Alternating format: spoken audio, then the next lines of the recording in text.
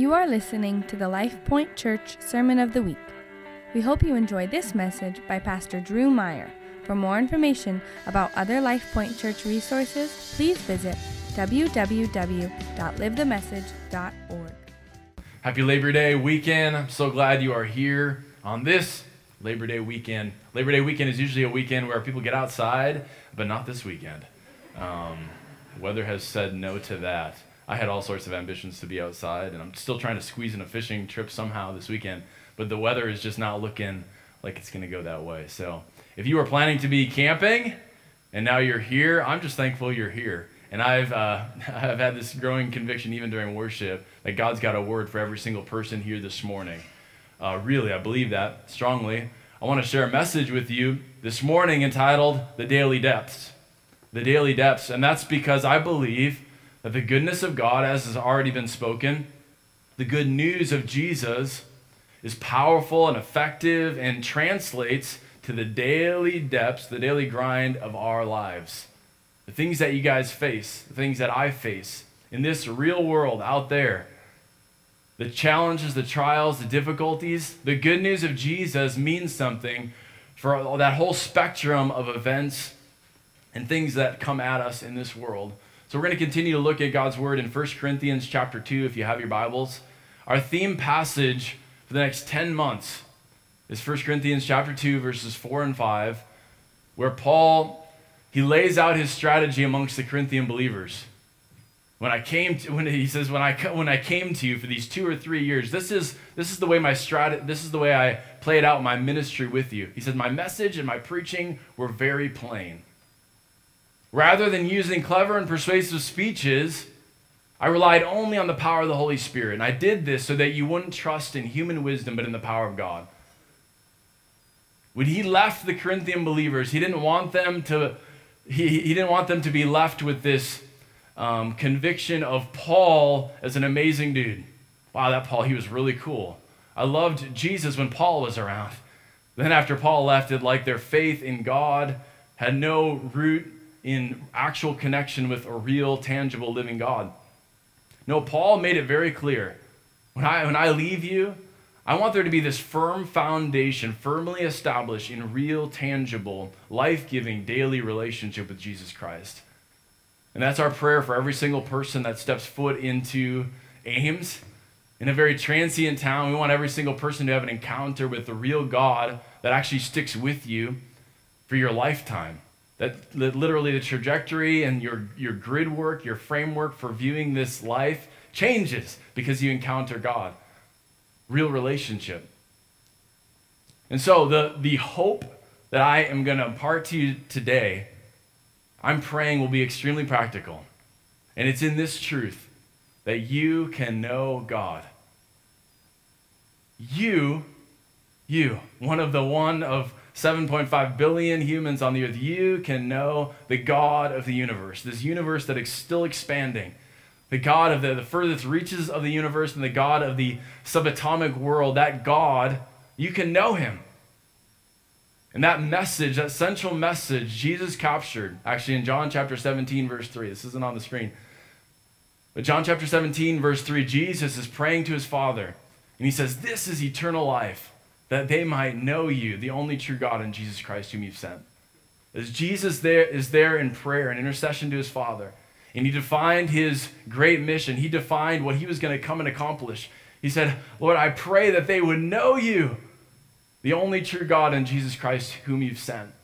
He knew that the epitome, the essence of what he was coming to accomplish was captured in that. People, humanity, individuals knowing God. And that's a tremendous amount of hope for you and I in our day-to-day lives. The fact that you can know God. You're not alone. No matter what your circumstances tell you, you're not alone. You can know God. I'm an avid reader. I love to read. I read a book a week at least. And I find that when I get into an author, I kind of start reading a bunch of their books in a row. And I specifically, I don't read fiction, okay? That's silliness. It's made up. Nonfiction, though, when I read nonfiction books, I feel like after 4 or 5 books, I begin to actually know the author. Because they've invested so much time and thought philosophically in research to develop those thoughts that after 4 or 5 books, I begin to feel like I know the author. But how many of you know in this place that I don't really know the author? Because they don't know me. I know about them.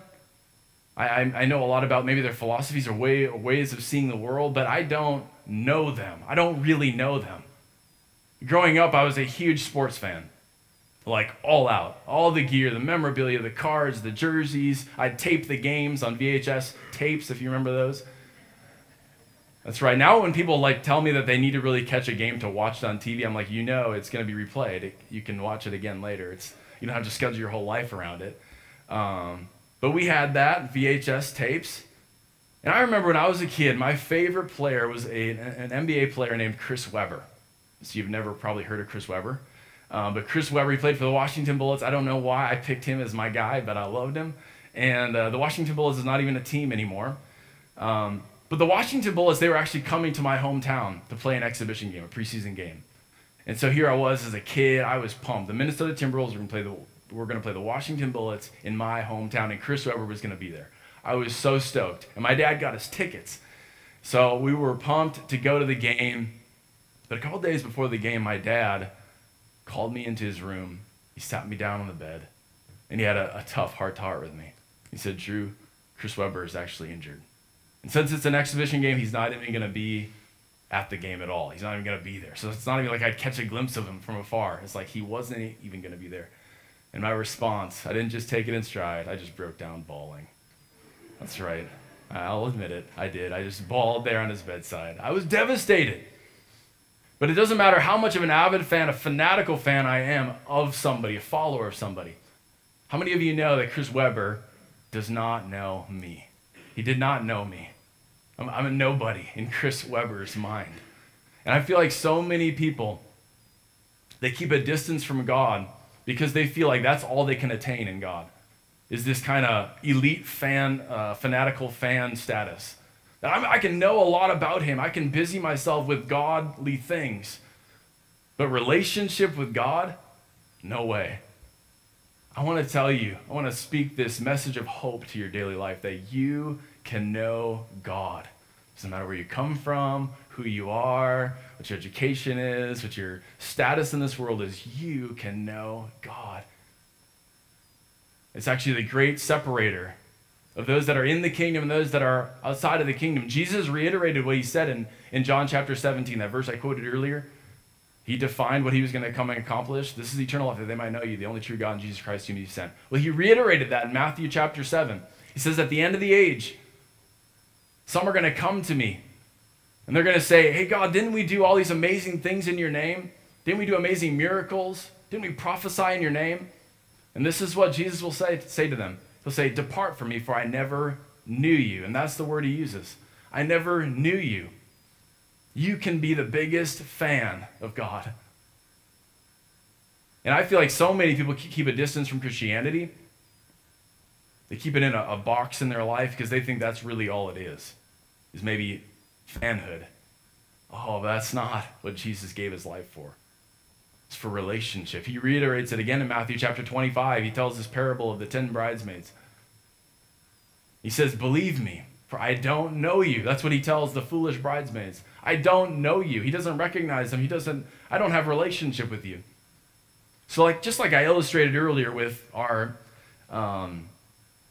following of public figures, real relationship is two-way, am I right? It's not knowledge about from a distance, but it's two-way. It's interactive. So I want to break this down for you this morning.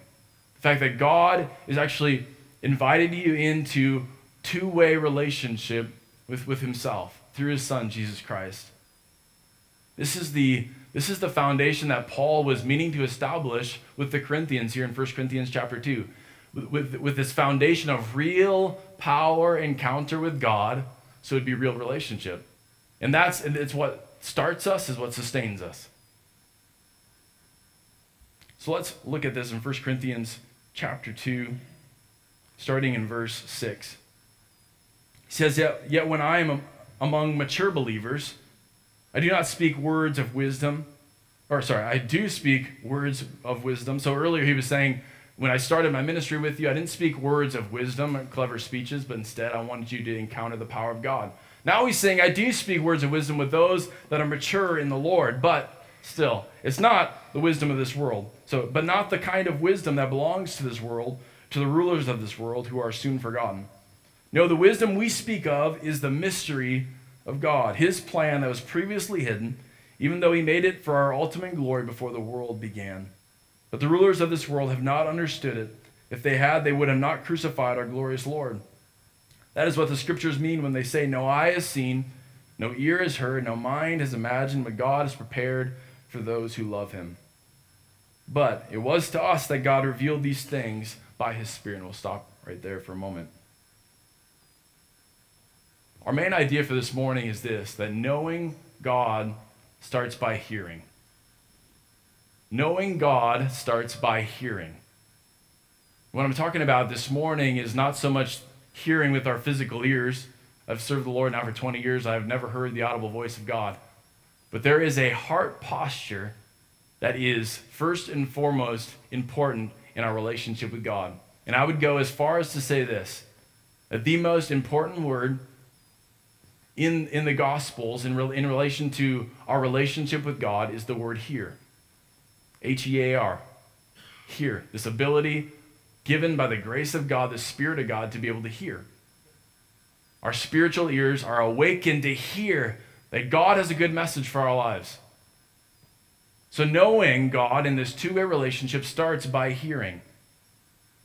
It's actually Jesus himself that uses that word hear 104 times in the Gospels. 104 times, and it's usually in this phrase. He who has ears to hear, let him hear. That's what Jesus would say to the crowds. He who has ears, let him hear. Do you think he was mocking deaf people? No. He's saying those who have spiritual ears to hear, let them hear. I am convinced that many people come to church, maybe not our church, but lots of churches, and they sit week after week, but they never once open up their spiritual ears to hear truth that actually changes the trajectory of their lives, that actually translates to their life Monday through Saturday.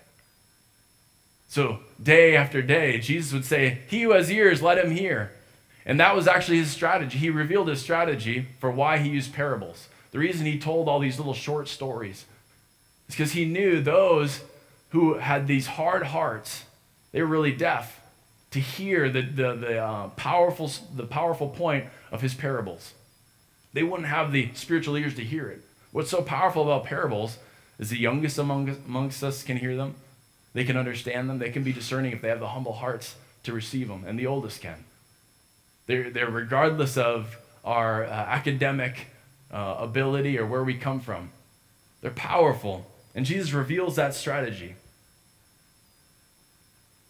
So I would say to hear with our spiritual ears is the most important word in the Gospels in relation to our relationship with God.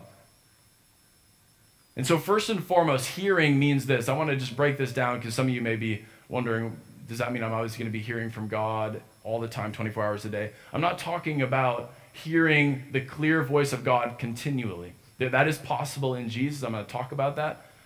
But I'm talking about a heart posture to hear truth that means something for your life. And hearing, first and foremost, means this, that we recognize Jesus. Because the great delineator between those that followed Jesus and those that didn't is that those that followed him had a humble heart to say, he is Messiah, he is Savior. I need a Savior, I need a Messiah. Where the other ones that didn't follow him, they ended up crucifying him. They didn't recognize him because their hearts were hard. They weren't looking for a personal Savior. The religious leaders, they were looking for an institutional Savior, for a national Savior, a political Savior. They weren't looking for a personal Savior. So first and foremost, we have to recognize Jesus, which means that we recognize our need for a Savior. We recognize our dependence on God as an outside power in our lives that we desperately need. Verse 8, Paul said, but the rulers of this world the rulers of this world have not understood it. If they had, they would have not crucified our glorious Lord. The rulers didn't understand it. It's not that they all didn't understand it. There's the story of Nicodemus, who was a religious leader. He was a Pharisee. But his heart, his spiritual ears were open to a degree that he would come and find Jesus in the night. In John chapter 3, he came and found Jesus. He didn't care about what his friends thought, but he sought Jesus out in the night. He said, Jesus, what does it take to enter the kingdom of God? No one's going to enter my kingdom unless he is born again. So Jesus tells him. To Nicodemus, this one who actually had ears to hear, as Jesus said that time and time again. I wonder what the Pharisees, what they thought when Jesus continually said that. They probably heard that well over 100 times. He who has ears, let him hear. They're probably like, why does he keep saying that? Like, we hear you. You're a very loud man. You can preach to thousands at one time. We can hear you. But they didn't get it. Their hearts were not in a place to actually hear him. And here's a really vivid example in Matthew chapter 11. Matthew chapter 11, there's this story of John the Baptist, Jesus' cousin, who was the forerunner, the one who prepared the way for the Messiah. He was now in prison. And there he is in prison, and he's wondering about his cousin Jesus. Like, is he really, like, I played games with him, I ran around with him, he seemed like a normal dude. Is he really the Messiah? So that's what he's thinking in jail. So he sends some of his followers to go and ask Jesus, are you really the Messiah? Cousin John is wondering that. Are you really the Messiah? And Jesus turns to them and says, well, go and tell them what's happening. I'm healing the blind. I'm setting the demon-possessed free. I'm declaring the kingdom of God. But then this is what Jesus says, an indictment of that generation, really. He says, he who has ears to hear, let him hear. He says it again. But to what shall I compare this generation? It's like children sitting in the marketplaces and calling to their playmates. We played the flute for you, and you did not dance. We sang a dirge, and you did not mourn. Jesus, very poetically, says, essentially, like, I am making it as clear as possible. I'm singing a song, and they're not dancing. I'm singing a sad song, a funeral song, and they're not mourning. Their hearts are that hard. He even starts that powerful description by saying, he who has ears, let him hear. That's the really defining moment, is when we have ears to recognize, ears to hear and recognize that Jesus, he's the answer. He is the solution. He's the way. So I pray this morning that you would have ears to hear and recognize Jesus. He's the one your soul is longing for. I know the discontentments in my own heart, my own soul, and my short life on this earth. And continually I thirst and long for something. And when I come to Jesus and I recognize Jesus as the great thirst quencher, the great one who fills the hungers in my heart, I'm satisfied. So let's keep reading here. I didn't do a very good job here teaching this. 1 Corinthians chapter 2, verse 9, he does say, no eye has seen, no ear has heard, no mind can imagine. That's without the Spirit of God, that's without the grace of God, because then look at the next verse, verse 10. But it was to us that God revealed these things by his Spirit. So we would never be able to hear the truth of God's goodness if it wasn't for the goodness of his Spirit that comes and softens our hearts from our own stubbornness, our own rebellion, and for a moment we catch a glimpse of Jesus. We say, perhaps his grace is for me. Perhaps his mercy is for me. So sorry I didn't unpack that. At first glance, that verse 9, can maybe seem a little hopeless. But actually, in the day and age in which we live, because the Spirit of God is at work, we can see, we can hear, we can imagine what God has prepared for those who love him. That's really good news. And we're going to continue to unpack that here. In verse 10, it says, for his Spirit searches out everything and shows us God's deep secrets. Okay, that is not an intro for your next book about decoding the Bible and trying to predict some deep secret hidden, locked within the confines of Scripture. That's not what he's talking about. The deep secrets of God are the inexhaustible truth of God's word applied to your daily life, day in and day out. That's why I call it the daily depths. Just like right when you think that you got life figured out, something else happens. And the beautiful thing about relationship with God is when you learn to depend on him, you'll realize that the truth of who he is, the truth of the message that he brought, is relevant to each and every one of those things. And that's the deep secrets. When you get away to the secret place, and all of a sudden it makes sense. Clarity is brought. Your heart is in a soft enough place to receive something that means something for your life in that moment. So don't go and write a book, please. No more of those books. No one can know a person's thoughts except that person's own spirit. He's talking about who we really are as humans. And no one can know God's thoughts except God's own spirit. And here's the beautiful intimacy of relationship with God. And we have received God's spirit, not the world's spirit, so we can know the wonderful things that God has freely given us.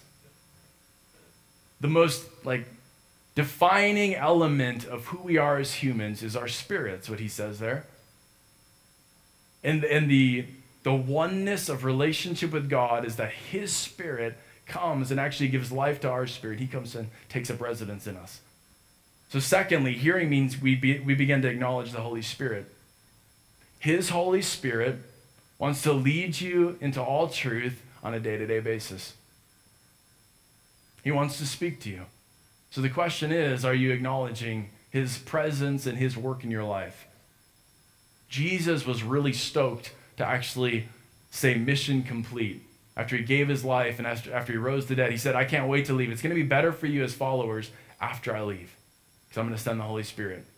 And the Holy Spirit's going to lead you into all truth.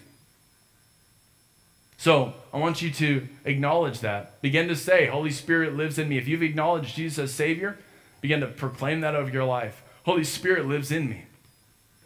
He lives in you. As you begin to say those words, Holy Spirit lives in me, you'll begin to recognize that he's leading you. He'll drop a thought into your mind. It's probably directly from Scripture. If not from that, it's probably from a follower of Jesus that you know that spoke a truth in your life at some point, and God brings it to remembrance in that moment. Or maybe he'll really just impart to you a divine wisdom that you have no idea where it came from, but it actually gives you clarity to move forward with boldness and with confidence. Hearing means we begin to acknowledge the Holy Spirit. Look at verse 12. It's beautiful. We've received God's Spirit. It's not a spirit of this world. So we can know the wonderful things God has freely given us. I have found that a major part of my relationship with God is simply on a daily basis, coming into a deeper knowledge and discovering what he's already given us. That's a huge part of my relationship with him. He's given you an inheritance. And later in a different letter, Paul describes about how the Holy Spirit coming and living inside of us is like a deposit of what is yet to come. So a huge part of our relationship with God is us just discovering what he's already given us.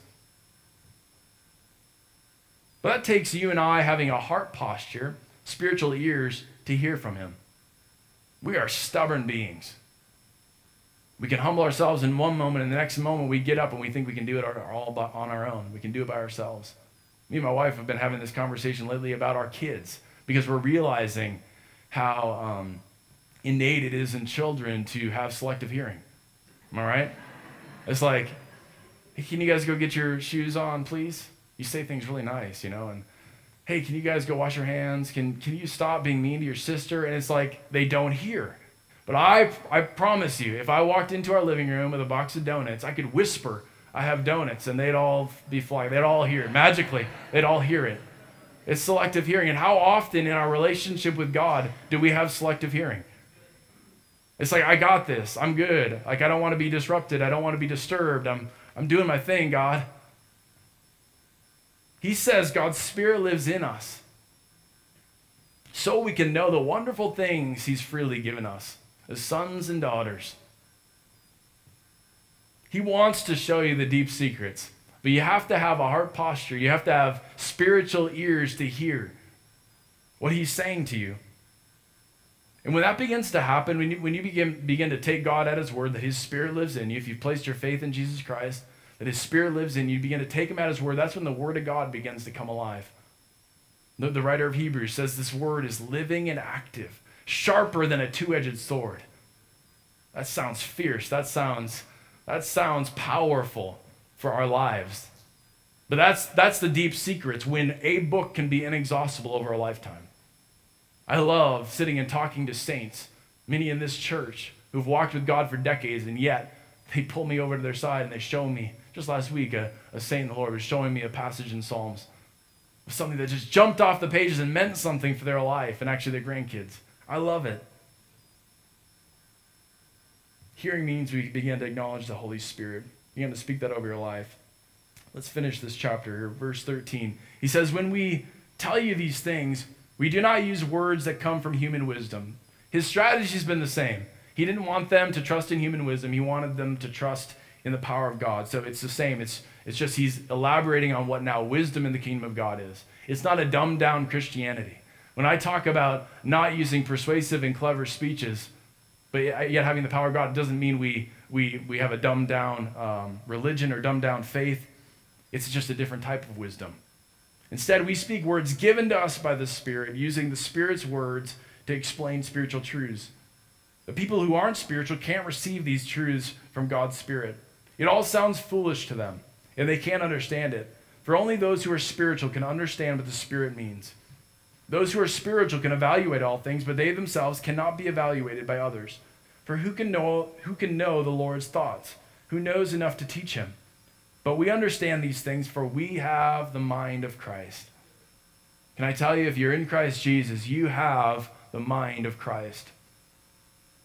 And it could sound like Paul was speaking in pride in that passage. Essentially, we're talking of spiritual things, so those who are unspiritual can't discern them. They can't understand. He's not speaking pridefully. He's just saying it like it is. And Jesus himself said it like it was. If our hearts are so hardened to God, we'll never hear truth. So that's spiritual truths. We're unspiritual in that moment. So he says those who are spiritual can evaluate all things, but they themselves cannot be evaluated by others. He's not saying that we are outside of accountability in the body of Christ. No. We walk in submission to one another in the body of Christ. He's saying we cannot be evaluated by those who are unspiritual. Those who do not have the Spirit of God living in them, they live on a different plane. And that's not speaking down at them. That's just a reality of understanding our grid work in our existence as humans. When you come into a real relationship with Jesus Christ, a whole new purpose of living and grid work of values comes alive. And what used to be 3 dimensions is a whole other number of dimensions in Christ that comes alive to us in relationship with God. So I would say like this, that hearing means we begin to really live. It means we really begin to live. The abundant life that Jesus came to give to us, we can begin to experience that in the daily depths of life because you have the mind of Christ. I would encourage you over the next 7 days to even say that to yourself. I have the mind of Christ. Just claim that over your life. Drive down the road, you're driving to class, you're driving to work. I have the mind of Christ. You may not believe it the first 6 times. Maybe by the 7th time around the city, you will believe it. You have the mind of Christ. Oh, that we would have ears to hear what he is speaking to us. He spoke earlier of the intimacy of our spiritual beings and how the Spirit of God comes and actually takes up residence in the most intimate part of who we are. And it's that part that begins to be activated. We can begin to actually have a relationship with God because you have the mind of Christ. I liken it to radio waves. You know, there's radio waves all over this place right now. But you have to have the right device, the right equipment to pick up on it. And you have to have the desire to want to hear, right? What's on the certain frequencies in a given moment. I would say in our noisy world, oftentimes, we don't take the 2 seconds to put up our antenna and listen for what God is saying. You have the mind of Christ, meaning he's always ready to speak, to lead, to impart, to grant peace, to give you assurance of his presence in a moment. You have the mind of Christ. But are you willing to stop? I'm not fearful of this generation, but I do like to raise awareness of the level of noise that we have going on in our world around us. We are inundated with noise. I find it, even for myself, how quickly I turn, as soon as I get in my car, how quickly I turn to throw on the next podcast, or to have noise going. Or how often I'm in my kitchen doing the dishes and I call out for Alexa to put on some music, That's not my personal assistant, that's my little Amazon device, so. It's not my wife's name either. I do not command my wife to do those things. I think you can rename Alexa, I think so, but I'm not going to do that to my wife's name. But how quickly do we quickly just fill our lives with noise? How often do we do that? We just turn YouTube on continually to play, turn music, turn the next preacher on, turn the next TV show on. What would it look like if we took a few extra moments to quiet ourselves? Say, God, what do you have to say to me right now? I have the mind of Christ.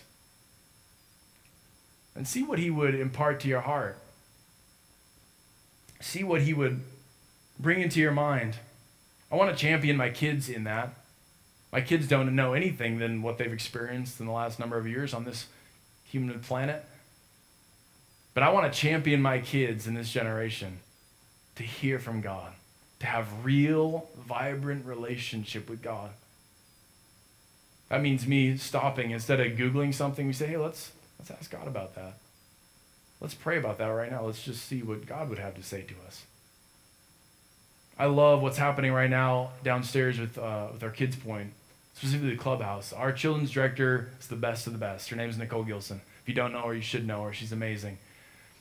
And Nicole, every single Sunday, she takes time, a number of minutes in their Sunday morning service, to do what they call encounter time, which sounds amazing.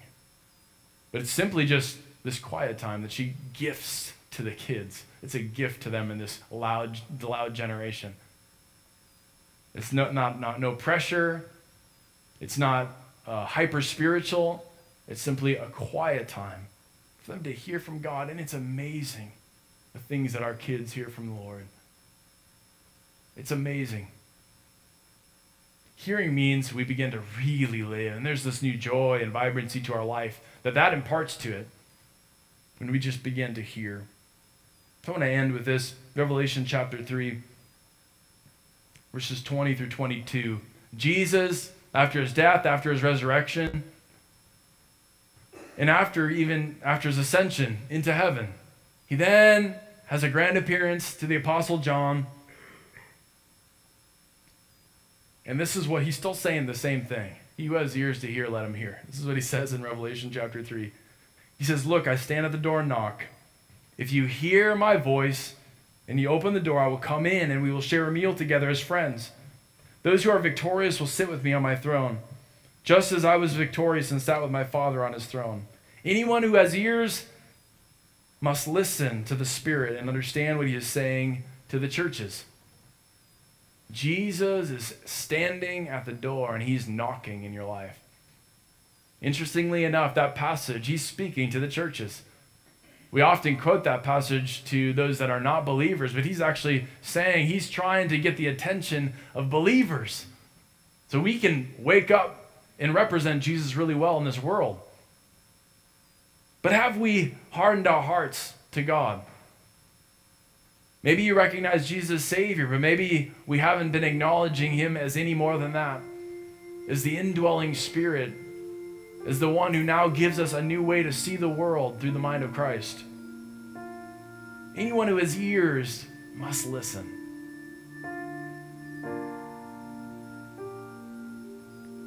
A couple years ago, me and my wife, we had to replace our doorbell, and so we had to go fancy with it and buy this wireless one.